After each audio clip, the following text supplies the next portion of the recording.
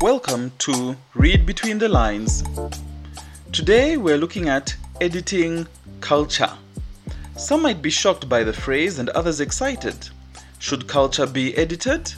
Do we have the right or the mandate to make changes? Culture is about the way we live in community, what we eat and our attitudes to key life events like births, marriages, changing seasons, funerals, coming of age or maturity, and any ceremonies linked to these. It is also about the norms and rules we have, such as what is considered to be respectful and polite or taboo. We may say we have several cultures in Zambia, and every culture has its strengths and weaknesses. To find a perfect culture is like looking for the perfect person. Nobel Prize winner Alexandre Solzhenitsyn wrote, "The line dividing good and evil cuts through the heart of every human being." End quote. He highlights the fact that no human being is perfect. In theological terms, we would say all people are created in God's image, but also fallen short of His glory. And if this is the case for even the best of human beings, we should not be surprised that the culture is also an imperfect mixture of good and bad. How would people respond to this challenge?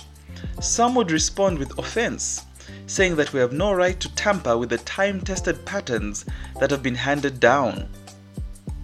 These often have a golden age mentality, constantly referring us to the good old days. They want us to turn back the clock, but often the good old days had their own weaknesses and shortcomings. Because we remember the good things, it is easy to tell ourselves that it was all good and only good in those days. And if our template for building society is distorted by these tinted glasses, this selective view of the past, we should not use this model.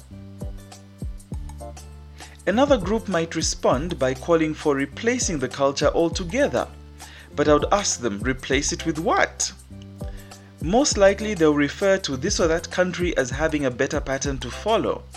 But that approach comes from not understanding that even those cultures have their weaknesses, and it may be because of our distance and limited exposure that we think it is perfect.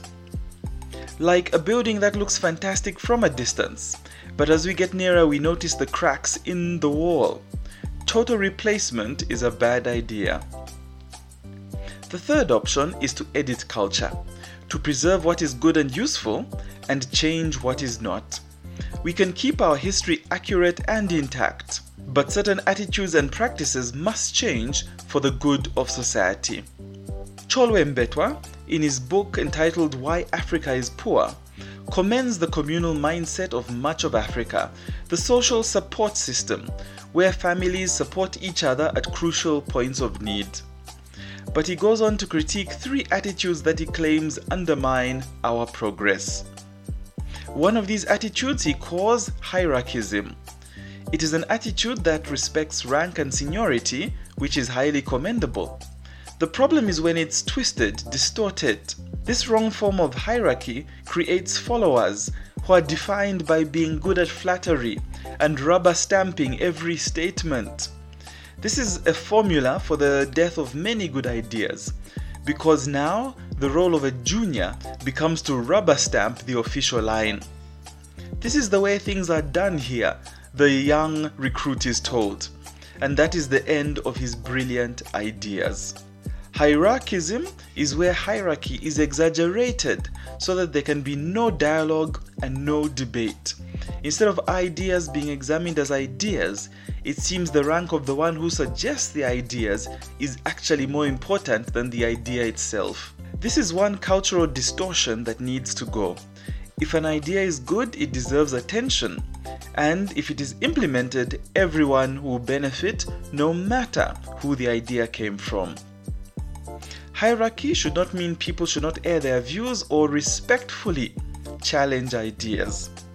If conformity matters more than initiative and ideas, we will not progress as communities or nations.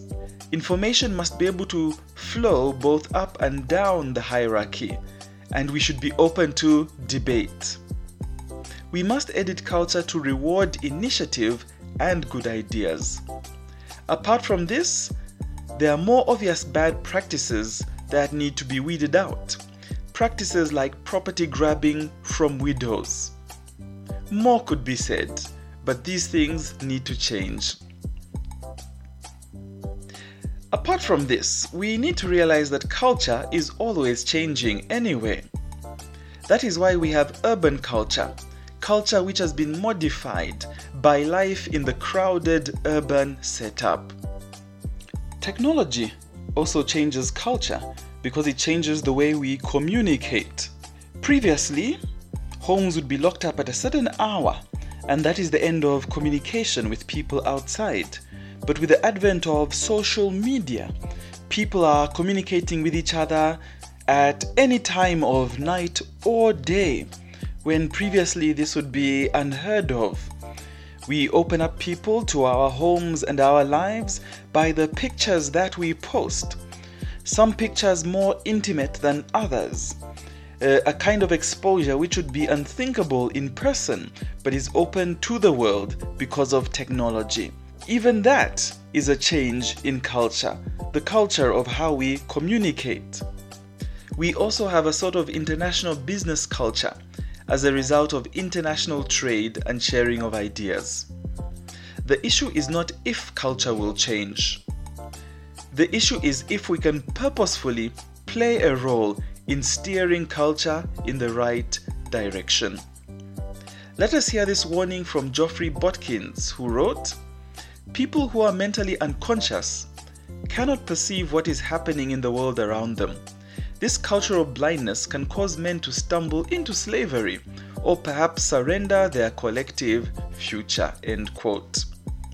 So we must not surrender our collective future because we leave the shaping of culture to time and chance. The next question would be, if culture is not the standard but is measured by something else, then what is this higher standard? For the pragmatist, it's the common good. For the idealist, it is the conscience. For the Christian, it is to love God and love your neighbor. Perhaps this can be a topic for another episode. Technology also changes culture because it changes the way we communicate. Previously, homes would be locked up at a certain hour, and that is the end of communication with people outside. But with the advent of social media, people are communicating with each other at any time of night or day, when previously this would be unheard of.